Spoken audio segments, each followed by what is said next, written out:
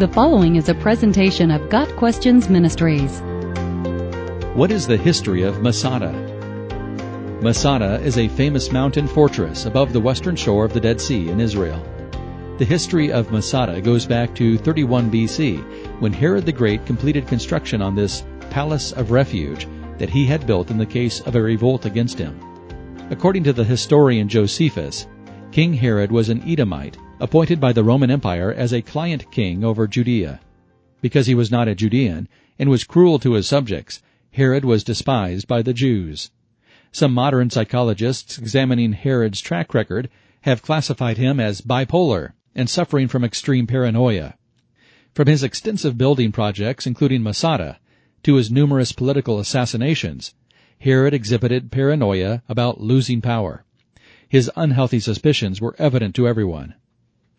Masada is built on a high elevation. The fortress contains a number of barracks, armories, and defensive structures.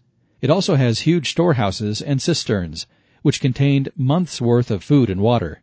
The primary defense of Masada was a single-file snake path up the 1,300-foot mountain. The path was extremely easy to defend from vantage points above. About 100 years after Herod the Great built the impregnable fortress of Masada, it became home to a group of Jewish zealots who hid there during the Roman conquest of Israel. After the fall of Jerusalem in AD 70, Masada was the last Jewish holdout. As the Romans worked south in a final purge of the land, they came to Masada and the Jewish resistance there. In AD 72, a Roman legion under the command of General Flavius Silva finally surrounded Masada, but they couldn't reach the small band of holdouts living at the top.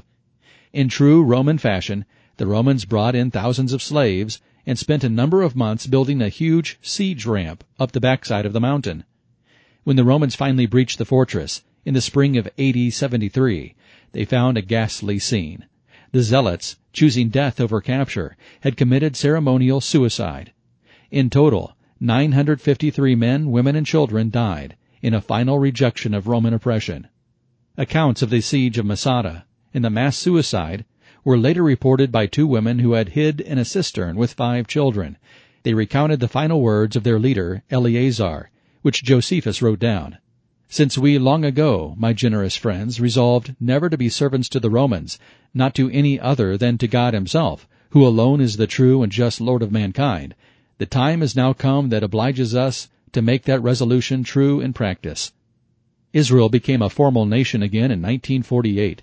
And, nearly 1,900 years after the fall of Masada, the fortress still figures significantly in Israeli culture.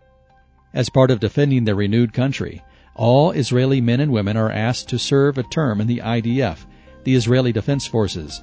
Upon their completion of basic training, new IDF soldiers climb the snake path to Masada at night and are sworn in during a torch-lit ceremony at the top of Masada.